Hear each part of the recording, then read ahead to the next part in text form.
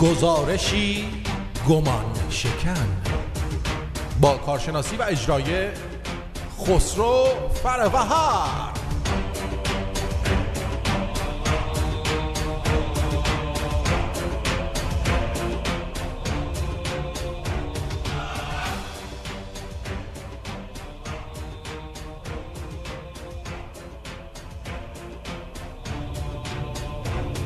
با درود بر شما عزیزان شنوندگان گرامی رادیو شمرون، خسرو فروهر هستم. برنامه من گزارشی گمان شکن با سپاس از آرتین پرتویان مدیر رادیو شمرون که کارگردانی برنامه من هم همیشه به عهده دارن و زحمت میکشن. همچنین سپاس از همه شنوندگانی که در این مدت همیشه با پیام‌های پر از مهرشون باعث دادن انرژی به من شدن که این برنامه رو بیشتر ادامه بدم. وبلاگ من هست libertyforiran.org/فروهر. خوشحال میشم از وبلاگم دیدن کنید. همچنین در اینستاگرامم مدتیه که کلیپ های 1 دقیقه‌ای رو برای شما عزیزان اونجا قرار دادم که خیلی مورد توجهتون قرار میگیره و این کلیپ های 1 دقیقه‌ای که از دوستان در ایران برام ادیت میکنه میفرسته از برنامه‌های مختلفم که اونجا هم آیدیم خسرو فروهره. اینستاگرام اونجا از خسرو فروهر سر هم بنویسید.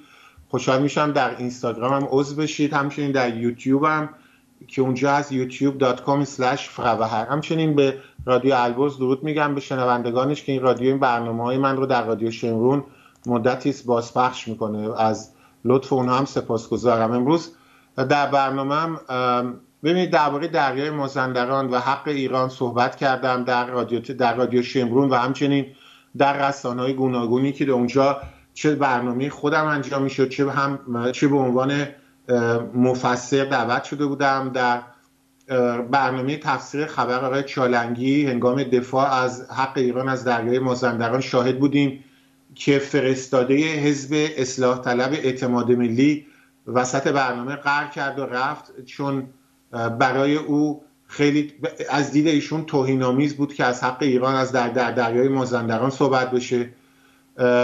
این رو شما همه شاهد بودید. این برنامه رو در یوتیوب خودم هم قرار دادم.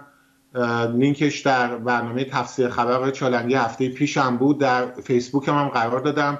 اگه به فیسبوک من برید facebook.com/فروهر آیدیم اونجا از فروهر. یه سایت هم دارم با آیدی خسرو فروهر که جفتش در اختیار شما عزیزان. میتونید اونجا قسمتی که فرار میکنه، من حتی فایل برنامه رو آپلود کردم در صفحه‌ام و فرار یک اصلاح طلب از این بحث شما مشاهده میکنید. درباره 28 مرداد، درباره رابطه سینما رکس آبادان، آتش زدن سینما رکس آبادان در 28 مرداد در آبادان توسط مزدوران جمهوری اسلامی، من برنامه رو سال پیش در تلویزیون اندیشه انجام داده بودم که 25 دقیقه برنامه رو شاید آرتین وقت کردی بارم در رادیو پخش کنین. اینو در فیسبوک هم قرار دادم. اسناد پشت اسناد، یعنی اسنادی که تا به روز ندیدید و نشنیدید، من سال قبل قرار دادم و اولین کسی هستم که رابطه مستقیم آتش زدن سینما رکس آبادان توسط جبهه ملی ایران و آخوندها رو در 1350 رابطه مستقیمش رو با دروغ کربلای 28 مرداد رو مستقیم با اسناد نشون دادم و این برنامه حدود 25 دقیقه در یوتیوب منه. شاید میتونستیم شاید اصلا امروز برنامه رو زودتر تموم میکردم اینو پخش میکردیم، ولی واقعا یه برنامه‌ای که من اسناد رو نشون میدم و مسائلی رو به شما عزیزان در این برنامه گفتم که هیچ جا تا حالا نشنیدید و این برنامه در یوتیوب من هست. فقط باید برید سال قبل در تلویزیون اندیشه اونجا در کانال تلویزیون اندیشه در youtube.com/فروهر یا اینکه تشریف میبرید در فیسبوک من خود فایل رو در فیسبوک هم آپلود کردم. در کانال تلگرام هم من این رو گذاشتم، خود فایل رو آپلود کردم و تا حالا 18,000 نفر.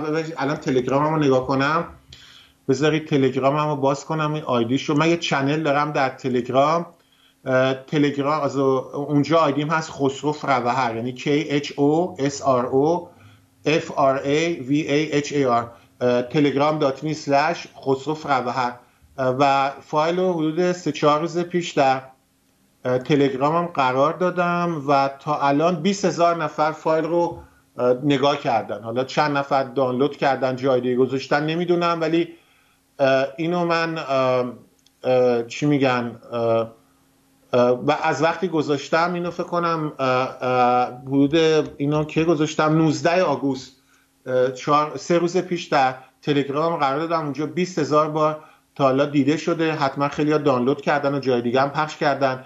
اسم کلیپ هست افشای ارتباط دروغ کودتای 28 مرداد و سینماریکس آبادان.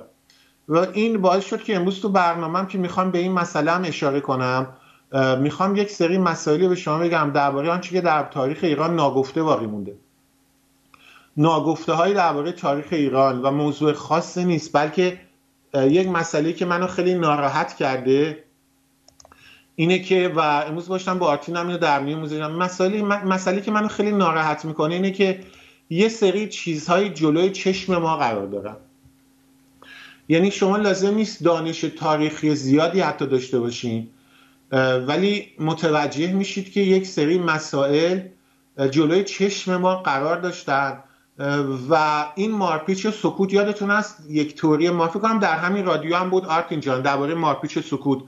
خیلی فکر کردن که این حرف من الکی میزنم. ببینید کار من مشاوره است، روانشناسی اصولش رو خوندم و کار من مشاوره است و من مدت‌ها خودم رو یعنی سال‌هاست الان درباره روش‌های تبلیغاتی، درباره روش‌های مانیپولیشن، درباره شرکت‌های روانشناسی و استفاده اونها در تبلیغات دارم مطالعه میکنم. یعنی واقعا زندگیمو نمیگم کامل، من تاریخ خیلی دوست دارم، ولی یه مقدارش رو در این رابطه اصلا زندگیمو صرف کردم تا بدونم شیوه هایی که مردم رو میتونن گمراه کنن چی بوده و برای همین این برنامه میخوام در این رابطه انجام بدم که چجوریه که یه سری مسائل جلوی چشم مردم ما هستن.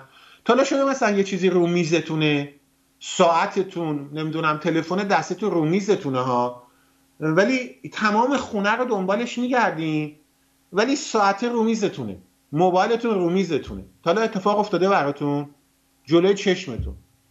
این بعضی موقع تصادفیه، ولی اگه هر روز براتون اتفاق بیفته اون موقع حتما باید برید دکتر، یه مشکلی دارید.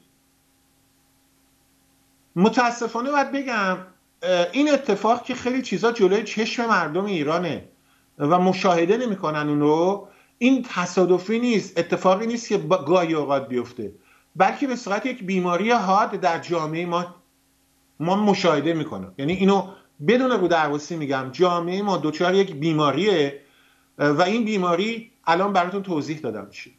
مثالش همین جریان. امروز من قسمت‌هایی از کتاب تاریخ کوتاه احزاب سیاسی ایران از آقای ملک الشعراء بهار قسمت‌هایی براتون آماده کردم که قسمت‌هایی از اون رو براتون خواهم خوند و بعد مسائل دیگه از تاریخ، عدد چپ‌ها، خیانت‌های چپ‌ها، اینا رو میگم. الان من هیچ نوشته جلوم نیست، یعنی همشو دارم از حافظه. من اکثر برنامه‌مو زنده انجام میدم، یعنی توی رادیو در هر صورت من 99% برنامه‌مو زنده انجام میدم، اکثرا رو از حافظه است. برای همین خودم بعضی موقع نمیدونم چیو میخوام بهتون بگم به آخر برنامه، ولی اصل مطلب اینه و تو ذهنم از قسمت‌های از این کتاب‌ها و اسناد براتون بگم. ولی اصل مسئله اینه، من سوالی که مطرح میکنم اینه، برید این فایلی که من فایل برنامه سال قبلم در تلویزیون اندیشه بوده. آرتین جان جدا اگه وقت هست اون 25 دقیقه رو شاید بتونی پخش کنی یه بار در برنامه اگه رادیو وقت بود. برای اینکه مسائلی رو که من سال پیش در این برنامه مطرح کردم هیچ کس تا حالا در تاریخ ایران مطرح نکرده بود و وقتی که اون برنامه رو انجام میدادم عصبانی بودم که چرا این حرفای به این منطقی تا حالا کسی این حرفا رو نزده بود. بذارید با هم دیگه شروع کنیم. 28 مرداد که من بارها درباره‌اش برنامه انجام دادم، نیازی نمیبینم که الان دوباره شروع کنم درباره این که واژه کودتا برای رویداد 28 مرداد و 32 یک واژه غلطه دیگه درباره‌اش صحبت کنم، چون واقعا نزدیک 50-60 تا برنامه در این زمینه انجام دادم. قانون اساسی مشروطه حق اصل نصب وزرا رو به شاه میداد، بنابراین شاه وقتی که آقای مصدق عزل میکنه کار قانونی بوده.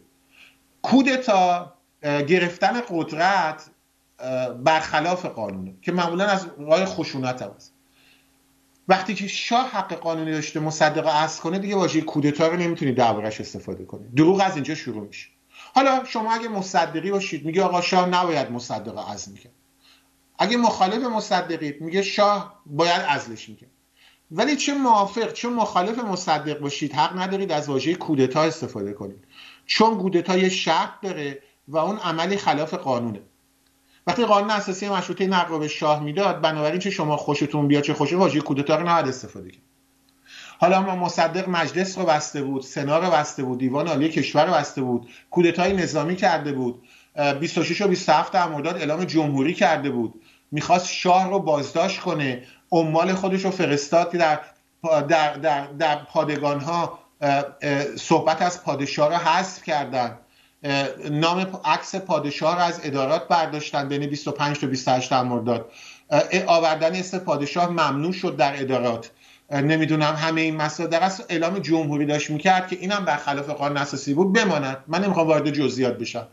اینکه خود آقای مصدق در نامه‌های خودش در 1128 اذعان کرده بود، واسه خودش از شاه خواسته بود هنگامی که مجلس بسته شما باید نخست وزیر تعیین کنی، این خودش نشون دهنده که 4 سال بعد شاه حق داشت وقتی شما مجلس رو بست نخست وزیر تعیین کنه. ولی گفتم امروز نمیخوام وارد این جزئیات بشم، چون کسایی که تا به حال برنامه‌مو ندیدن و هنوزم میگن کودتا، این حرفا رو الانم گوش نمیکنن. کسایی که بخوان واقعا بیشتر با صحبت‌های من در این زمینه آشنا باشن، برن یوتیوب، نزدیک 50 تا برنامه درباره این مسئله انجام دادم. بنابراین نیازی نیست تکرار کنم. ولی مسئله اینجاست که دیگه هر کس و ناکسی در ایران میدونه که 28 مرداد سال 32 کربلای مخالفین پادشاه بود. فکر کنم آرتین جان، شنوندگان عزیز، همه با این مسئله آگاه هستیم، نه؟ خب من سوالی که سال پیش مطرح کردم این بود: چرا من اولین کسی بودم در تاریخ رسانه‌ها که اومد با اسناد نشون داد که چرا باید در 28 مرداد 1157 در شهر مرکز نفتی ایران آبادان که شرکت نفت ایران اونجا بود، درست در 28 مرداد بیان سینما رکس رو آتیش بزنن. میدونید رکس به لاتین یعنی چی؟ رکس معنی یه واژه لاتینه، به فارسی میشه پادشاه.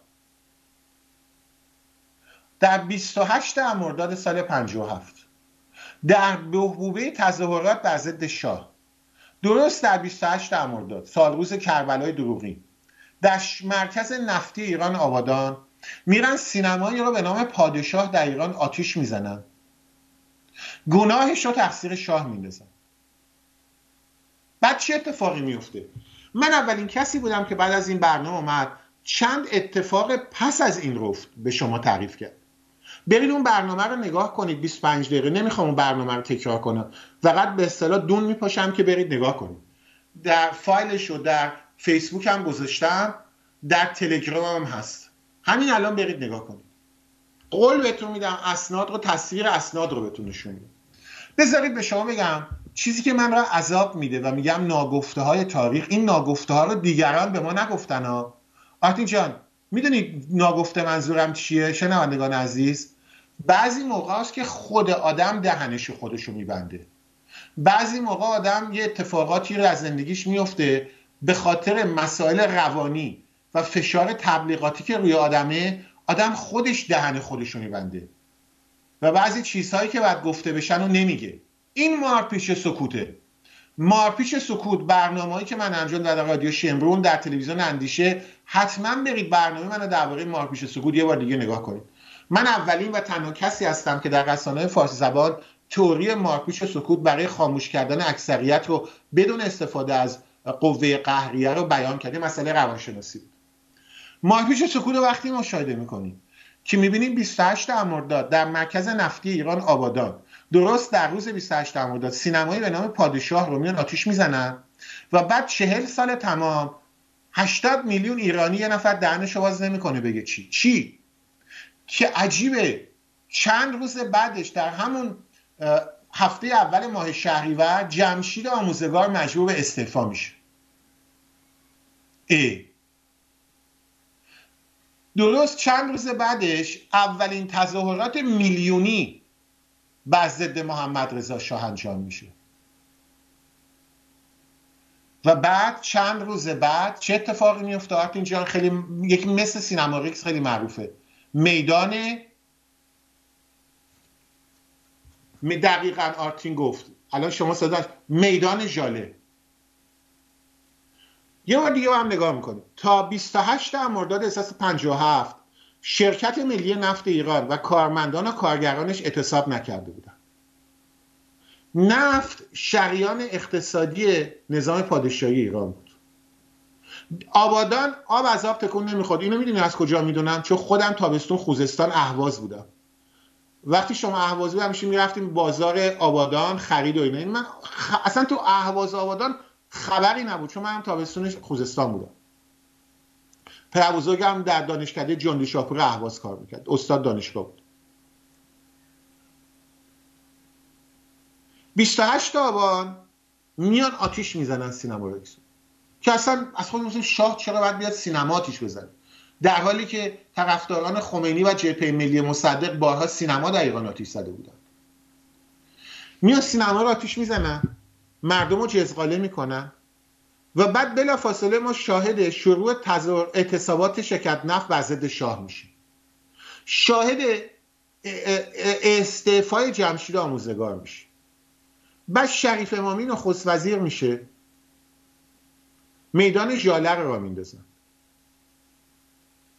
میدان ژاله را میفته، دروغ میدان ژاله بعد. البته بعد از اون یه هفته بعدش، بعد از جریان سینما ریکس آبادان، شاهد اولین تظاهرات میلیونی هستی. اونم در چی؟ در مراسم مذهبی. من تو اون برنامه نمیخوام وارد جزئیات بشم. اگه میخواید واقعا با جزئیات این اسناد آشنا بشید بعد برین و برنامه رو نگاه کنید. امروز خواستم تکرار اون برنامه نیست، چون عقیده دارم کسایی که علاقه دارن با این صحبت آشنا بشن میتونن برن تلگرام من، الان تو ایران هم میتونن برن تلگرام رو در ایران باز کنن. میگم برنامه تا 20000 بار دیده شده در تلگرام و حتما نزدیک 100,000 بار شیر و دانلود شده، این برنامه فرستاده شده. شما هم میتونید این کارو بکنید. تو فیسبوک هم هست، تو یوتیوب هم هست. این جریان خیلی برای من مهمه. کسایی که 28 آبان در ایران، ببخشید 28 مرداد در شهر آبادان سینما ریکس آتیش زدن، آرتین جان یه چیز درباره شخصیت ما ایرانی‌ها میدونستن. چجوری شد به خودشون اجازه دادن در چنین روزی برن سینمایی به نام پادشاه رو در مرکز نفتی آبادان آتیش بزنن و مطمئن باشن که کسی مچشون رو نمیگیره، مطمئن باشن که مردم حرف اینا رو باور میکنن. در روح و روان مردم ایران چه معضلی وجود داره، چه قدرت تبلیغاتی میتونه این مردم منیپولیت کنه که روز روشن میرن سینما آتیش میزنن؟ یعنی من از شما امروز میخوام سوال کنم، رد پای این جنایت از این مشهودتر میتونه باشه که طرفداران مصدق کنار خمینی دارن مرگ شاه میگن، بعد میرن درست تو شهر آبادان روز 28 مرداد سینما آتیش میزنن، بعد میان تقصیر شاه میندازن و مردم ایران میرن تو خیابون مرگ شاه میگن، در حالی که همون لحظه فردای همون سینما ریکس آبادان بعد مردم ایران میفهمیدن که جبهه ملی ایران و مصدق و چپی آدمای جنایتکاری هستند. آرتین جان فکر میکنم حرفایی که میزنم خیلی منطقیه دیگه، چون من از این دیگه مثل روز روشن بود که این کار خمینی آخوند است. ولی من اون موقع بچه بودم، من یادم تو مدرسه‌مون معلمامون میگفتن تقصیر شاه بود و من یه بار تا امروز نشیدم که دلیل منطقیش چی میتونه باشه. و اینجاست که من این سوال رو مطرح میکنم، اینهایی که میان ما باعث میشن ما یه سری مسائل تاریخی رو ناگفته بذاریم، چه قدرتی روی ما دارن و چه چیزی رو درباره روح و روان ما ایرانی‌ها میدونن؟ مارپیچ و سکوت. آرتین جان اگه صحبتی داری در خدمتتم، ولی میخوام وارد قسمت دیگه از بحث بشم. داریم لذت میبریم از صحبت‌های شما. نه جدا میگم آرتین جان، والا داریم لذت میبریم. یعنی تو به عنوان یه ایرانی از خودت نمیپرسی چطور شد مردم ما در 1157 مثل روز روشن بود که کار آخوندا بوده؟ یعنی اگه سینما رو مثلا بگیم در مثلا نمیدونم در ارومیه آتیش زده بودن، مثلا بگیم در 25 اردیبهشت. درست. ولی 28 مرداد در مرکز نفتی ایران سینما هم اسمش از پادشاه.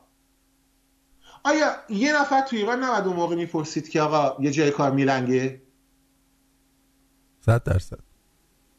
البته یه اسم یه نفر رو باید بیارم. نام این شخص عاملی تهرانی بود از پانیرانیستای معروف که اون موقع این آقای عاملی تهرانی از بزرگان حزب پانیرانیست در ایران بود که به این مسئله اشاره میکنه و بلافاصله در همون بهمن در اسفند 57 اعدامش میکنه. اینجا درود میگم به روان پاک عاملی تهرانی. حالا اینو برای چی بهتون گفتم؟ من عقیده دارم که برای براندازی نظام پهلوی یک داستانی شروع شده بود که این داستان فقط در 28 مرداد خلاصه نمیشه. من عقیده دارم آتش زدن سینما رکس آبادان برای اینکه شما بتونی بری روز روشن سینما رکس آبادان آتیش بزنی و تقصیر شاه بندازی تا بعد بتونی یه هفته بعدش تظاهرات 1 میلیونی در تهران را بندازی، اولین تظاهرات میلیونی به گفته اپوزیسیون البته، باعث بشه که نخست وزیر شاه استعفا بده، باید روی این مسئله سالها کار کرده بشه. بذارید یه مثالی از ملک الشعراء بهار براتون میارم. الان صدای همتون میره بالا و شروع میکنید به من حمله کردن. میدونم همونطور که 40 سال پیش وقتی میگفتی سینما رکس آبادان و شاه آتیش نزده بهت فحش میدادن، اگه 40 سال پیش میگفتی رضا شاه عاشق ایران بود بهت فحش میدادن. تا همین 10 سال پیش میگفتی 28 مرداد کودتا نبود، همین شایا بهت فحش میدادن. جامعه ما یه همچین موزلی داره. بنابراین الانم منتظر فحاشی‌های شما به خودم هستم و در اینم هیچ گونه شکی ندارم. بعدها البته 10-15 سال دیگه همین حرفای منو دیگران کپی خواهم کرد. با 10-15 سال چیزی یه آقایی هست به نام احمدی تازگی آوردن یه تلویزیونی تو لس آنجلس شروع میکنه به اسلام هم گیر میده. 20 سال پیش همین آقا رضا اسم شاهی هم هست، پسر خوبی هم هست، همون رضا از آلمان بود قدیما. 20 سال پیش آرتین جان ما پلتاک بودیم، اون موقع استاد انصاری هم زنده بود میمد پلتاک و ما اسلام رو زیر سوال میگرفتیم. نه آقای سعیدم، یه آقایی هست به نام رضا، الان تلویزیون ایران آریاییه، میشه تو برنامهش اسلام و اینا هم گیر میده. اینو میدونم کسی باور نمیکنه. آرتین شاهی هم هست، برای همین اسمشو میگم. 20 سال پیش وقتی ما میادیم پلتاک، آقای دکتر مسعود انصاری استاد هم میومد و ما 4-5 نفر بیشتر نبودیم، شاهی هم بودیم، به اسلام حمله میکردیم. همین آقا که الان جو برنامه تلویزیون داره اتاق پلتاکی میزد و به من و امثال من حمله میکرد و میگفت به چه حقی به اسلام دین مردم حمله میکنی. 20 سال بعد همین آقا چنان به اسلام گیر میده که انگار خودش کاشف اسرار بوده. این در وجود ما ایرانی‌ها وجود داره و برای همین الان حرفای درباره ملک الشعراء بهار میزنم که مطمئنم به من حمله خواهید کرد. ملک الشعراء بهار از ادیبان و شاعرای بزرگ ایرانه. فکر کنم همه این رو قبول دارید. یعنی شاید بتونیم بگیم از بزرگترین شاعران تاریخ ایران زمینه. ما در این شکی نداریم. به نظر من عاشق ایرانم بوده، در اینم شکی ندارم. حتی دلش برای ایران میسوخته، در اینم شک نداریم. ولی همه ما میدونیم که جبهه ملی ایران و مخالفان محمد رضا شاه و رضا شاه همیشه به ملک الشعراء بهار استناد میکنن و میگن که ملک الشعراء بهار بر ضد استبداد رضا شاهی بوده. این حتما شنیدید، درسته؟ ملک الشعراء بهار کتابی داره به نام تاریخ احزاب سیاسی ایران، البته تاریخ کوتاه، تاریخ مختصر احزاب سیاسی ایران، انقراض قاجاریه. سوالم اینه کسانی که عاشق ملک الشعراء بهار هستن چند نفر تا این کتابو خوندن؟ چند نفر تا حالا این کتابو خوندن؟ خیلی ساده است. چند نفر به خودشون زحمت دادن برن مقالات آقای ملک الشعراء بهار رو بخونن؟ در همون دیباچه کتاب تاریخ احزاب سیاسی رو میخوام قسمتی از اینو براتون بخونم. در همون دیباچه‌اش ملک الشعراء بهار این پس از تبعید رضا شاه این کتابو نوشته. میگه همه کس و همه دسته ها خسته شده بودند. این پس از انقلاب مشروطه است. ملک الشعراء بهار درباره پس از انقلاب مشروطه میگه دوران احمدشاه قاجاره که وضع مملکت به افتضاح کشیده شده، به کثافت کشیده شده و مردم همه خستن. ملک الشعرا در همون دیباچه براتون روخونی میکنم، میگه همه کس و همه دسته ها خسته شده بودند و تنها سردار سپه بود که خستگی نمیدانست. آمد و همه چیز و همه کس را زیر بالهای قدرت خود فرو گرفت. بعد اینو میگه، بعد ایراد میگیره از رضا شاه، میگه قدرتی که نسبت به آزادی و مشروطه و مطبوعات چندان خوشبین نبود. خب بعد اینو میگه، خب دقت کنید، حمله میکنه به رضا شاه، میگه چشم و ابروی دیکتاتوری که در پرده پیشین از پس پرده نمایان بود و ما را آن اندازه بیمناک ساخت، اینک با تمام قد و قامت و هیبت و فلان در پیش پرده ایستاد و با ما سخن میگوید، رعد و برق میکند، نوید میدهد، تهدید مینماید و هر چی میخواهد میتوان کرد. این بار نوبت جانبازی شوخی بردار نیست، همه یکی میرود، تسلیم میشود، داره به رضا شاه حمله میکنه. خب همین شما میگید که پس ملک الشعرا که وطن پرست بوده، آزادی خواه بوده، به خاطر آزادی خواهی با رضا شاه مخالفت میکرده دیگه. آرتین جان نوشته که الان خوندم، نظرتو میخوام واقعا بدونم. اینجا به نظر میاد ملک الشعرا دلسوز میهن بوده، آزادی خواه بوده و از این که رضا شاه آزادی رو مثلا داره تخته میکنه ناراحته، درسته؟ اینطور به نظر میاد. بله. و تو هم خود درباره ملک الشعرا شنیدی دیگه که به رضا شاه حمله میکرد که در مشروطه رو تخته کردی و این مسائل. حالا من برای اولین بار در تاریخ رسانه‌های ایران میخوام دهنم رو باز کنم، نمیخوام دیگه ناگفته باشه آن چیزی که میدونم، میخوام مارپیچ و سکوت رو بشکنم. وقتی مارپیچ و سکوت رو میشکنی، اونهایی که تحت تاثیر مارپیچ و سکوت، این تئوری مارپیچ و سکوت، روش‌های مارپیچ و سکوت مجسمه شدن، سنگ شدن، سنگ که میشکنه دیدی ترک برمیداره، صدا میده.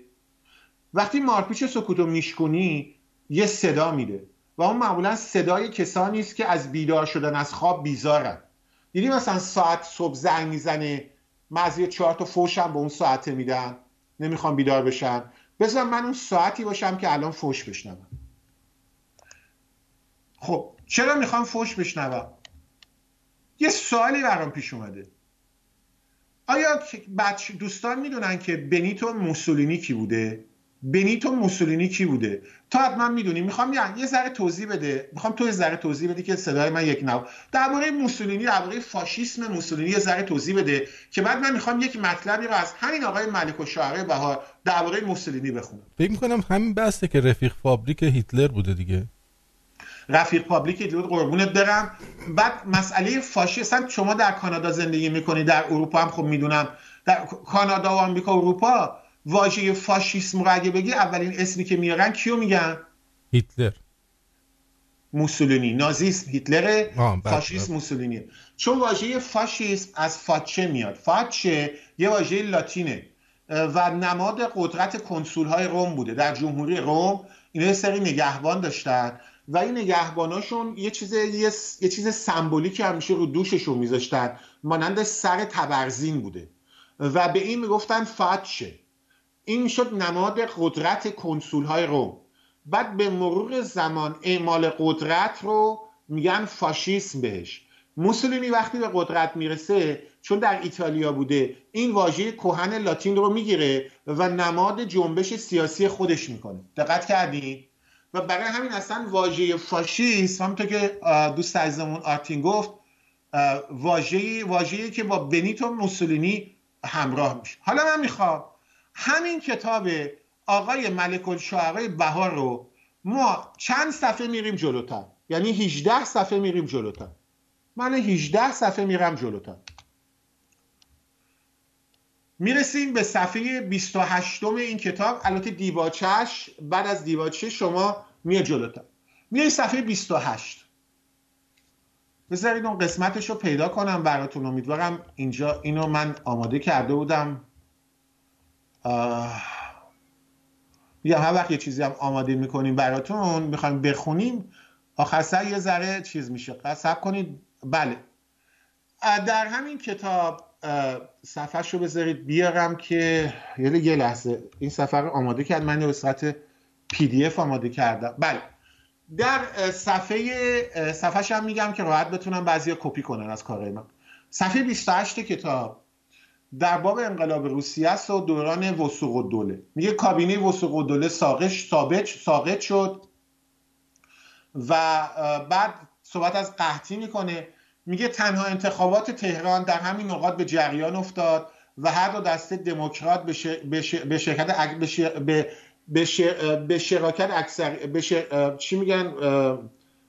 شراکت اکثریت رو بردن. اون موقع دو تا حزب در ایران بود، یکی حزب دموکرات بود، یکی حزب اعتدالیون، که اعتدالیون به اصطلاح محافظه‌کارا بودن، حزب دموکرات یه ذره تندروتر بودن بعد از انقلاب مشروطیت.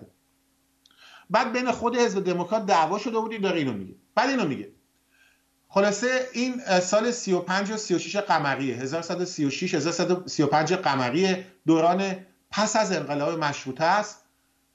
خوب دقت کنید براتون چی میخونم. میگه قحطی بر اثر نفله شدن خاربار در جزر و مد سپاهیان اجانب و سهل انگاری های یکی از وزرای مالیه در ایران آغاز گردید. من فقط یادآوری میکنم یکی از وزرای مالیه ایران در زمان احمدشاه اسمش محمد مصدق بود. البته اینجا آقای محمد مصدق یکی از وزرای مالیه در دوران احمدشاه هم نامش اتفاقا محمد مصدق بود. فقط یادآوری میکنم. بعد توضیح میده در این قسمت از کتاب که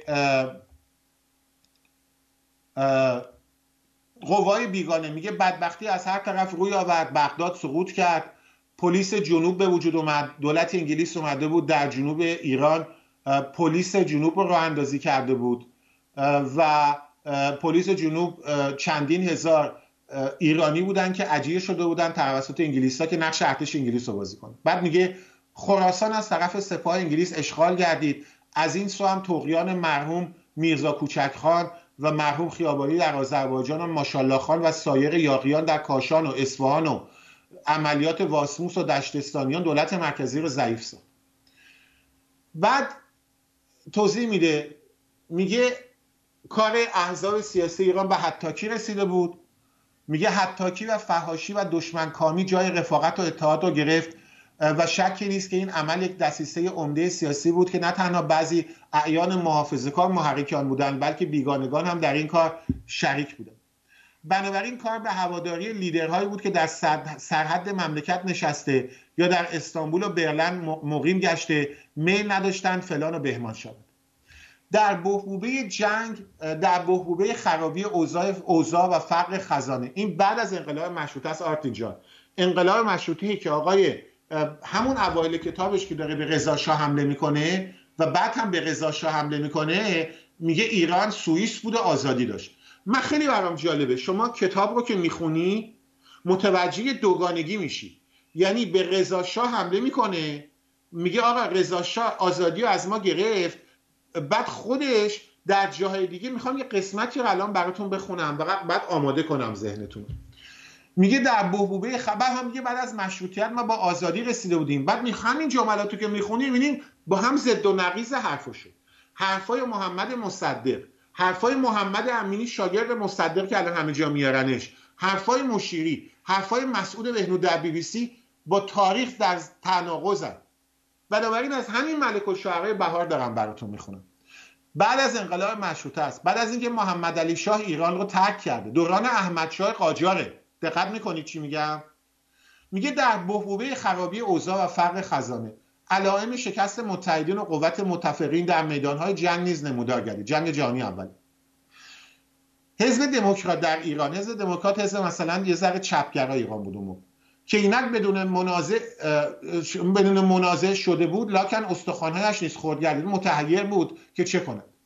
موسیو بران از طرف لنین بزرگ، اینجا لنین رو بزرگ خطاب میکنه ملک الشعرای بهار، با مواعیدی بسیار دوستانه وارد تهران شد و از طرف ما و حزب ما، ایشون عضو حزب دموکرات بود و جراید ما پذیرایی گرمی از وی به عمل آمد.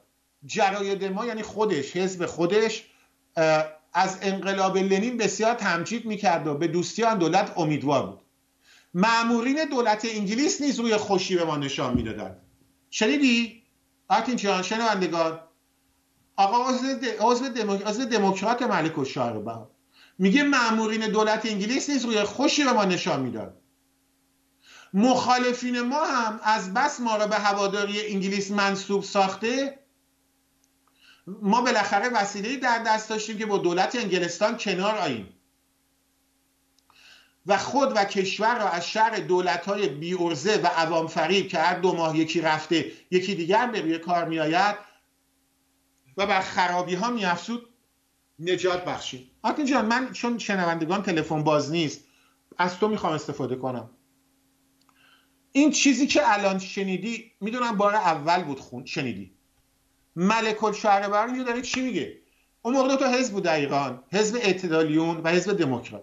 حزب اعتدالیون بعد از انقلاب مشروطه محافظه کار بودن نسبتا. دموکرات‌ها خیلی مثلا آزادی خواه بودن و مثلا خیلی مشروطه چی بودن. زمان احمدشاه قاجار تا الان شنیدی ملک الشعربهار چی نوشته؟ میگه ما عضو حزب دموکرات بودیم و رسما طرفدار انگلیس بودیم و با کمک انگلیس‌ها آرزو داشتیم دولت‌های بی‌عرضه مشروطه رو کنار بزنیم. من میخوام واقعا نظرتو در 1 دقیقه بگی، اولین باری که اینو شنیدی، چون میخوام یه قسمت دیگه هم بخونم الان. موندم که چطوری میشه اونجا رضا شاه دیکتاتور، بعد اینور آقای لنین و موسولینی و اینا میره بالا. آره و جالب اینجا نیست که همین آقایون جبهه ملی به رضا شاه میگفتن نوکر انگلیس. جالب برام، فکر می‌کنم بعضی جاها قرصاشون خوردن بعضی جاها نخوردن. ببینید من آرتین جان چرا اذیت میکنم امروز شما، کتاب تاریخ مختصر احزاب سیاسی ایران، تازه اینی که دارم میخونم سانسور شده شه. قبل از انقلاب اون جایی که آبری و مصدق رو میرفت توش بود، الان حذف کردن تازه. آرتین جان، ملک الشعربهار داره رسما به ما میگه که ما اعضای حزب دموکرات مشروطه چیان در دوران احمدشاه که انقلاب مشروطه پیروز شده رسما هوادار انگلیس بودیم. داره میگه دیگه، نه؟ و میگه دولت‌های مشروطه هرکی 1-2 ماه بیشتر دوام نمی آورد و ما رسما خود، یعنی این قسمت جالب اینجاست. قرارداد 1919 رو شنیدید دیگه، قرارداد تحت الحمایگی ایران از انگلیس. آقای ملک الشعربهار در این کتاب رسما از وثوق الدوله حمایت میکنه. و بعد یه چیز دیگه هم میخوام براتون بگم، این ناگفته تاریخه.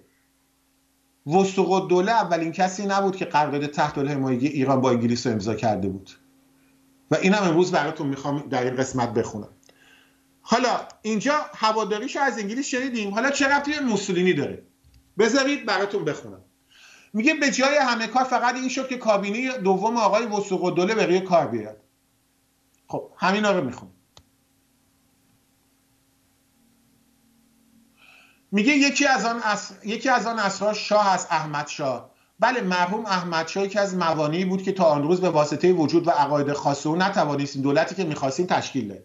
خب نه ما بلکه هیچ کس با طرز افکار آن مرحوم نمیتوانست به طرز غیر از ترس‌های عادی کار کنه. رئیس دولت ما هم نخواست. وثوق الدوله رو میگه، داره از وثوق الدوله حمایت میکنه. رئیس دولت ما یعنی وثوق الدوله هم نخواست یا جرئت نکرد که طرز کار آتاتورک یا بنیتو موسولینی را پیش بگیرد. شنیدید؟ بعد میگه دولت اولی به دست فلان، گوش کن، بعد اینو میگه و این کار بعدها صورت گرفت. بعد حمله میکنه، بعد همون جمله آرتین جان به رضا شاه حمله میکنه، میگه ولی بعدها به دست عده‌ای قزاق یعنی رضا شاه، نه به دست عده‌ای عالم و آزادی خواه. یه بار دیگه این قسمت رو میخونم. ملک الشعربهار ادیب بزرگی است، شاعر بزرگی است، عاشق ایران هم بوده، ولی مگه وقتی که اسم رضا شاه، محمد رضا شاه میاد، دشمناشو نمیان بگن خوباشو بگید بداشم بگید، همین چیز نسبی است. چطور در واقع آقای مصدق نمیتونی این کارو بکنی؟ چطور در واقع آقای ملک الشعربهار نمیتونی این کارو بکنی؟ مگه نمیگید همین چیز نسبی است؟ من هیچ تفسیری هم اینجا نمیکنم، براتون میخونم. وثوق الدوله قرارداد 1919 رو امضا میکنه تحت الحمایگی انگلیس. ایشون میگه دولت وثوق الدوله آمد 2 سال هم خوب کار کرد. 2 سال هم خوب کار کرد. 2 سال هم خوب کار کرد. قرارداد تحت الحمایگی ایران به انگلیس رو امضا کرد. 2 سال هم خوب کار کرد. دوباره براتون میخونم. میگه رئیس دولت ما یعنی وثوق‌الدوله هم نخواست یا جرئت نکرد که طرز کار آتاتورک یا موسولینی را پیش بگیرد. موسولینی بنیادگذار فاشیسم، پیرنسیاها. اینم بگم آتاتورک اومد خیلی کارا در ترکیه کرد، ولی آتاتورک دموکرات نبود. آتاتورک جلوی آخوندها رو گرفت، ترکیه رو برد جلو، همون کاری که رضا شاه کرد. ولی حتی دوستان آتاتورک هم نمیگن آتاتورک دموکرات بود. نزدیک 60 تا 100 هزار نفر رو اعدام کرد در ترکیه، ولی حداقل ترکیه رو به جنگ نبرد، حداقل معنای فاشیسم به معنای موسولینی. ولی اینجا آقا از موسولینی داره میگه ای کاش رئیس دولت ما وثوق‌الدوله کارهای موسولینی رو انجام میداد. بعد ادامه داره میگه و این کار بعدها صورت گرفت ولی به دست عده‌ای قزاق یعنی رضاخان سردارسپه، نه به دست عده‌ای عالم و آزادیخواه. اینجا مشکل آقای ملک الشعربهار با رضاخان سردارسپه چیه؟ میخواد بگم مشکلش چیه؟ رضاخان سردارسپه از خانواده از اون 1000 فامیل نبود. واژه 1000 فامیل رو شنیدی؟ فتحعلی شاه قاجار کارخونه توله پس اندازی داشت. توله پس مینداختن زنه حرمش. چندین صد فرزند داشت و هر کدوم از این توله هاش خودشون 10-15 تا بچه پس انداختن و اینا شدن 1000 فامیل.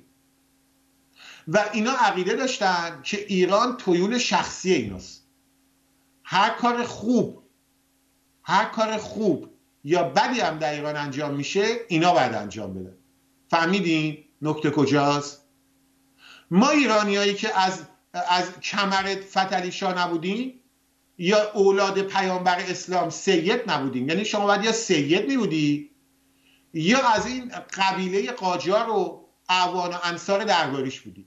اگه جزو اینا نبودی میگه نه به دست عده‌ای قزاق سردارسپه مال آلاشت مازندرانه، سوادکوهیه. بعد این میگه نه به دست عده‌ای عالم و آزادیخواه. عالم یعنی سید، آزادیخواه یعنی مشروطیچیایی که مال دربار قاجار بودن. اینا رو برید مطالعه کنید بهتون چی میگم ها. میگه دولت وثوق‌الدوله آمد 2 سال هم خوب کرد. چرا از وثوق‌الدوله دفاع میکنه؟ وثوق‌الدوله، قوام سلطنه، مصدق.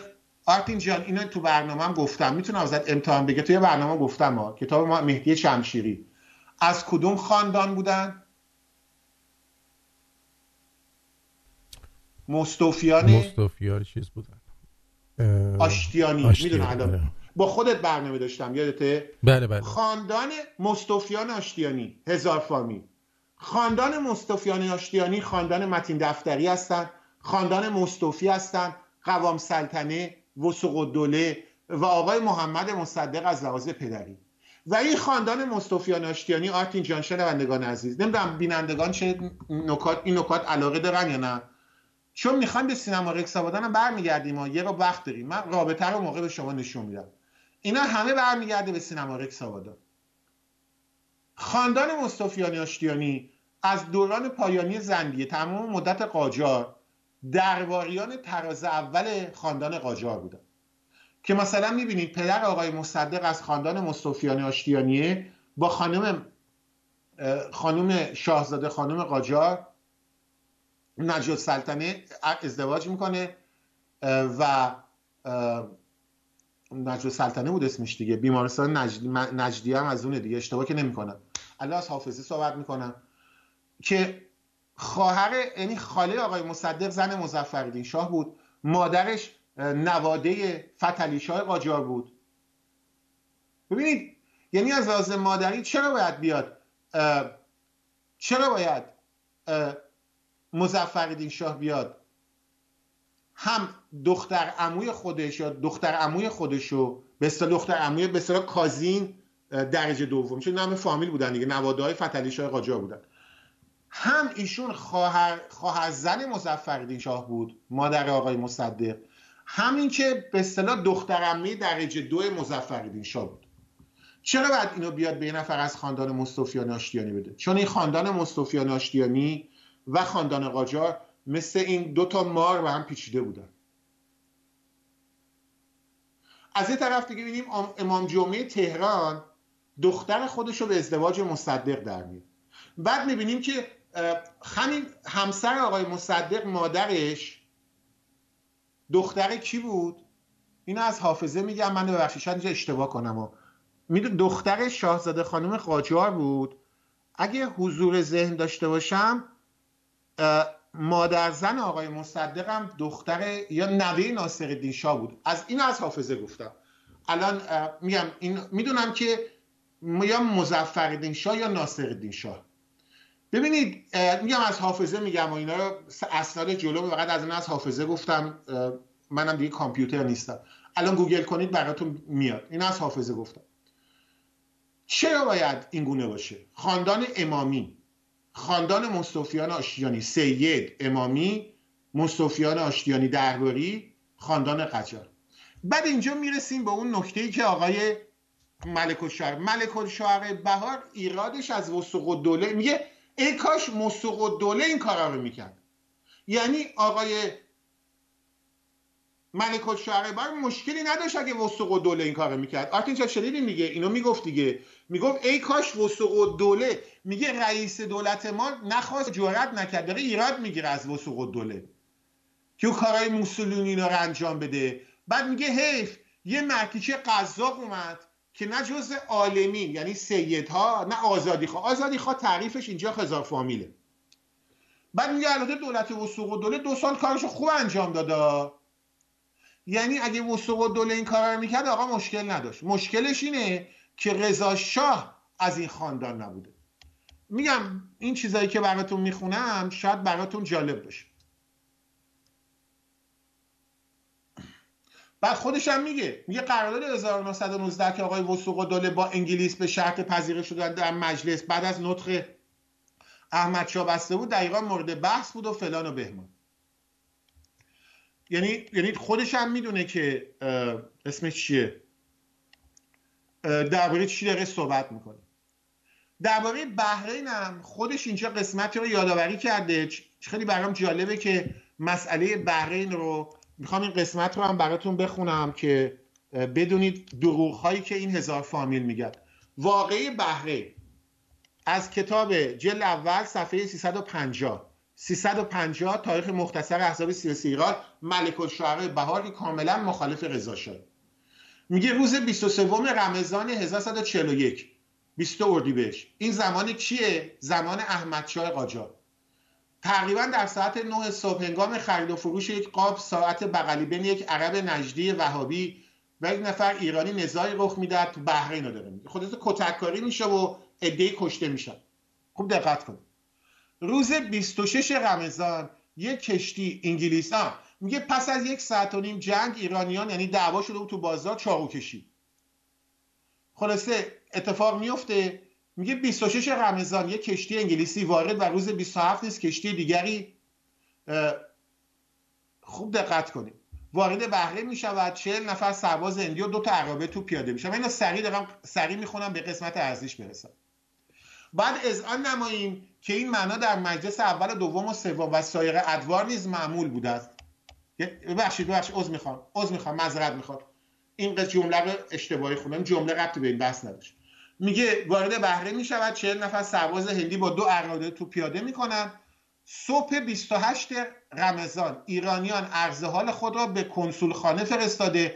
8 نفر از جانب خود به وکالت انتخاب می‌نمایند که در محکمه رفته محاکمه نمایند. یه سوال است اینجا، ایرانیایی که تو بحرین بودن به کدوم کنسول خونه رفتن که حمایت بشن؟ به کنسول خانه ایران دیگه، نه؟ یعنی ایران تو بحرین چی داشته؟ کنسول خانه داشته. درست. حالا یه سوال، نه چه سوالم، ببینم ایران تو شهر رشت کنسول خونه داره؟ نه. تو تهران چی؟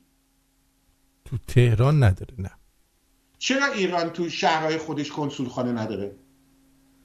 برای اینکه جزء کشور خودشه، کشور خارجی نیستش. چرا بس تو بحرین کنسول خانه داشت ایران زمان قاجار؟ به خاطر اینکه یه کشور دیگه بوده. جدا شده بود از ایران، درسته؟ بله. آقای ملک الشعر بهاری هم اینو میدونه. شما میدونیم از 1783 بحرین اعلام استقلال کرده بود، 1820 و بعد هم جریان تحت الحمایگی بحرین به انگلیس و اعلام استقلال بیشترش و اینا، یعنی رسما بحرین از ایران جدا شده بوده 100 سال. برای همین ایران تو بحرین کنسولخانه داشته. حالا ادامه داره، ضمناً به دولت ایران اطلاع میدهند که اگر دولت علاج فوری ننمایند برای تمام ایرانیان مقیم بحرین خطر حتمی است و بقیه هم مجبور به هجرت از بحرین خواهند شد. بقیه یعنی چی؟ یعنی سالها بود خیلی از ایرانی‌ها بحرین رو ترک کرده بودن. بعد خودش میگه جزیره بحرین از املاک قدیم دولت ایران است و در 1900 میلادی اغتشاشی در اونجا روی نمود. یعنی خودش با اون میان پرست میگه درسته که جزیره، ولی ما هنوز جمله املاک چیه؟ قدیم بوده، مثل دوران گلستان و ترکمنچای. میگه 1900 میلادی اغتشاشی در آنجا روی نمود. دولت بریتانیا قوایی برای شکست شورشیان بدان جزیره گسیل داشت. از آن به بعد نفوذ دولت ایران در آنجا از بین رفته، تحت نفوذ دولت بریتانیا قرار گرفت. گویند وزیر خارجه وقت مراسله‌ای به سفارت انگلیس نوشته دخالت آن دولت را در حفظ جان و مال اهالی خواسته شده بود و این سند برای مداخله بریتانیا کافی شمرده شده بود. بنابراین چی یاد میگیریم؟ قبل از دوران پهلوی ایران مجبور شده بود 1900 انگلیس‌ها رسما به بحرین رفته بودن و چند سال بعد 4-5 سال بعد هم که دعوایی میشه رسما اصلا جای کنسولانی دیگه بحرین مال ما نبود. تازه اینجا ملک الشعر کمگویی کرده. چرا؟ چون 100 سال پیش بالفعل بحرین از ایران جدا شده بود. یعنی ما می‌بینیم ایران تو بحرین کنسول خونه داشت، بعدش هم 1900 میلادی حتی قبلش هم انگلیس لشکر فرستاد. خودش هم میگه که بحرین دست ما نبود. ولی اینا رو ما نمیریم بخونیم تاریخمون. و اینجا من یک قسمت دیگه رو میخوام بخونم، 2 دقیقه بعد 5 دقیقه آخر برنامه میخوام ارتباط بدم به جریان اسمش چیه؟ سینماریک سابادا. برای من یه نکته همیشه مطرح بوده که این همه دروغ در تاریخمون چیه؟ این همه دروغ درباره تاریخ برای دشمنی و پهلوی‌ها کجاست؟ بذارید یه قسمت دیگه بخونم. در صفحه 12 همون کتاب میگه روابط سیاسی احزاب، این بعد از انقلاب مشروط است. میگه حزب دموکرات، حزبی که خود ملک الشعراء بهار توش بوده، میگه حزب دموکرات با انگلیس‌ها روابط خوبی داشت. مأمورین بریتانیا در ایالات ایران به این حزب روی خوشی نشان میدادند و حزب اعتدال، حزب مخالف دموکرات، با روس‌ها مناسبات خوبی داشت. دولت تزاری با رجال متنفذ ایران و سرمایه‌داران دوست بود. ناصرالملک خود روابط سیاسی دولت را با انگلیس‌ها محکم کرده. ناصرالملک کی بود؟ احمدشاه وقتی شاه شد اول صغیر بود، 5-6 سال اول بعد 2 تا به اصطلاح نایب السلطنه داشت. ناصرالملک نایب السلطنه دومش بود، یعنی اون موقع در اصل پادشاه ایران ناصرالملک بود، نایب السلطنه احمدشاه بود، چون اون موقع احمدشاه هنوز صغیر بود.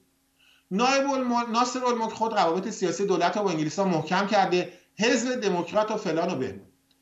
میگه این حالت دوام داشت تا جنگ بین‌الملل بر سر کار اومد. من اینا رو فقط براتون دارم میخونم که بفهمید که اینایی که میان قاجارا رو بزرگ میکنن، دموکرات میکنن، خودشون رو دموکرات اعلام میکنن، این درباره چی دارن صحبت میکنه. یه قسمت دیگر رو براتون میخونم. میگه در جنگ بین‌الملل اول احمدشاه بالغ بود و تازه به تخت نشسته بود و ناصرالملک رفته. مجلس سوم باز شد. حزب دموکرات و حزب اعتدال در مجلس حضور داشتند. تشنجات سختی هم در مجلس بین دستجات رخ میداد. گاه ائتلاف بود، گاه اوقات فلان و بهمان. بعد میگه دسته آزادیخواه و دسته روحانی و گفتگو بر سر سیاست خارجی بود، تا اینکه فشار متفقین از طرفی و تحریکات متحدین، جنگ جهانی اول، موجب مسائل وارد این جزئیات نمیشه. هواداران متحدین و هواداران متفقین، دموکرات‌ها و اغلب اعتدالی‌ها، در نتیجه این قضایا به هواداری آلمان و دوستانش از تهران هجرت کردند و جلوی هجوم دستی از سپاهیان روسی که از قزوین به سوی تهران به بهانه تأمین پایتخت می‌آمد به طرف قم رهسپار شدند. مرحوم مصطفی الممالک رئیس دولت بود و شاه را می‌خواست از تهران حرکت دهد، ولی این واقعه صورت نگرفت. ببینید من برای این دارم براتون میخونم که میگه یک سال قبل، میگه صبر کنید قسمت رو براتون بخونم. بله، میگه یه سال قبلش چه خبر بود؟ دوران مشروطه است دیگه، دوران پیروزی مشروطه است که میگه رضا شاه استبداد بود. میگه جراید ملی ایران نو ارگان حزب دموکرات و روزنامه شورا ارگان اعتدالیون و روزنامه استقلال ایران ارگان اتفاق و ترقی و شرق و فلان و بهمان و بسیاری دیگر از جراید توقیف شدند. در ایالات نیز روزنامه ملی نوبهار در مشهد و شفق در تبریز از طرف دولت با فشار روسا توقیف کردید. دوستان عزیز، من اینا رو خیلی کوتاه براتون خوندم. قسمت‌های مختلفی از این کتابه. میدونم که شاید علاقه نداشته باشید کتاب بخونید. سوالی که برای من اینجا پیش اومده، اول برنامه درباره سینما رکس آبادان براتون صحبت کردم.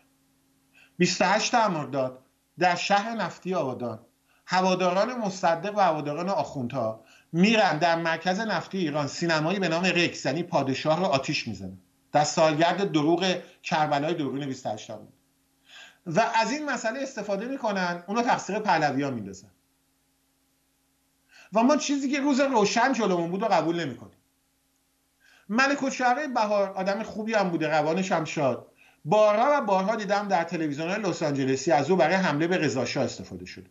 از او به عنوان یک آزادیخواه یاد کردن، مشروطه خواهی که عضو حزب دموکرات بوده، خواهان استقلال ایران بوده، دشمن انگلیسا بوده، دشمن روسا بوده، دشمن آلمانا بوده و رضا شاه رو به خاطر نوکری انگلیس و استبداد به اصطلاح مخالفت می‌کرده باشه. درسته؟ اینو شنیدیم دیگه، نه؟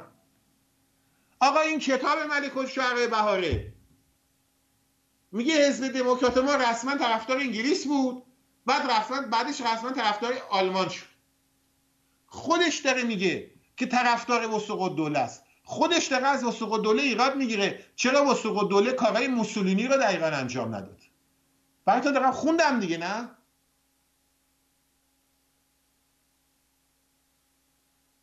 داریم درباره این صحبت میکنیم. براتون همین الان 2 دقیقه پیش لیست جرایدی که در زمان احمدشاه ممنوع اعلام شدن رو خوندم. حالا من یکی توضیح بده. چرا به وثوق‌الدوله ملک الشعرای بهار حمله نمیکنه؟ منعقد قرارداد 1919 در تمام کتابش یک حمله به وثوق‌الدوله نمیکنه. یک حمله به احمدشاه قاجار نمیکنه. یک حمله به مدرس، آخوند مدرس نمیکنه. یک حمله به ناصرالملک نمیکنه. به تنها کسی که حمله میکنه رضا شاه. حالا شما به من بگید آیا رابطه ای بین سینما رکس آبادان و این مسائلی که الان به شما گفتم رو میبینید؟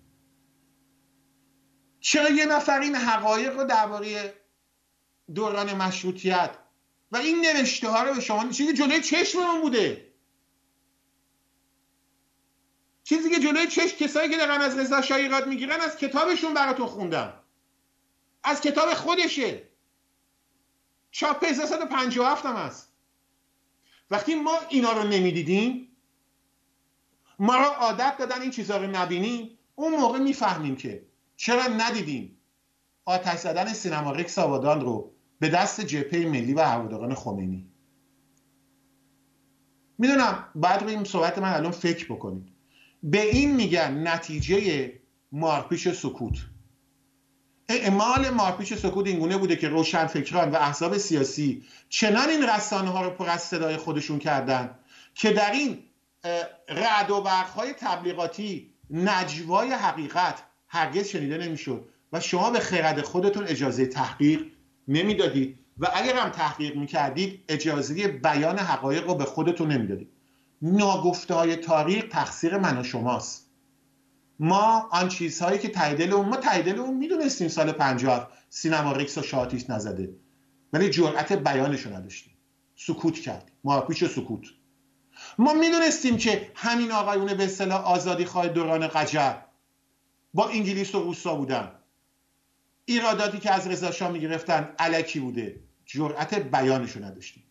سپاس از آرتین گرامی. امیدوارم این برنامه مورد توجه دوستان قرار بگیره. تا هفته دیگه به شما بدرود میگم. پاینده باشید. بدرود. آرتین جان سپاس، خسته نباشید. سپاس از شما.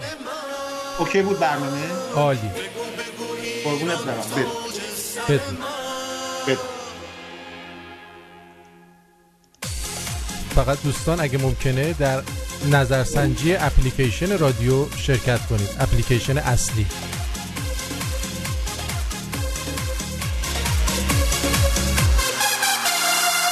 سربیت آیه بارون، تن برفی من فصل زمستون، بگو بگو ایران خاک تن من،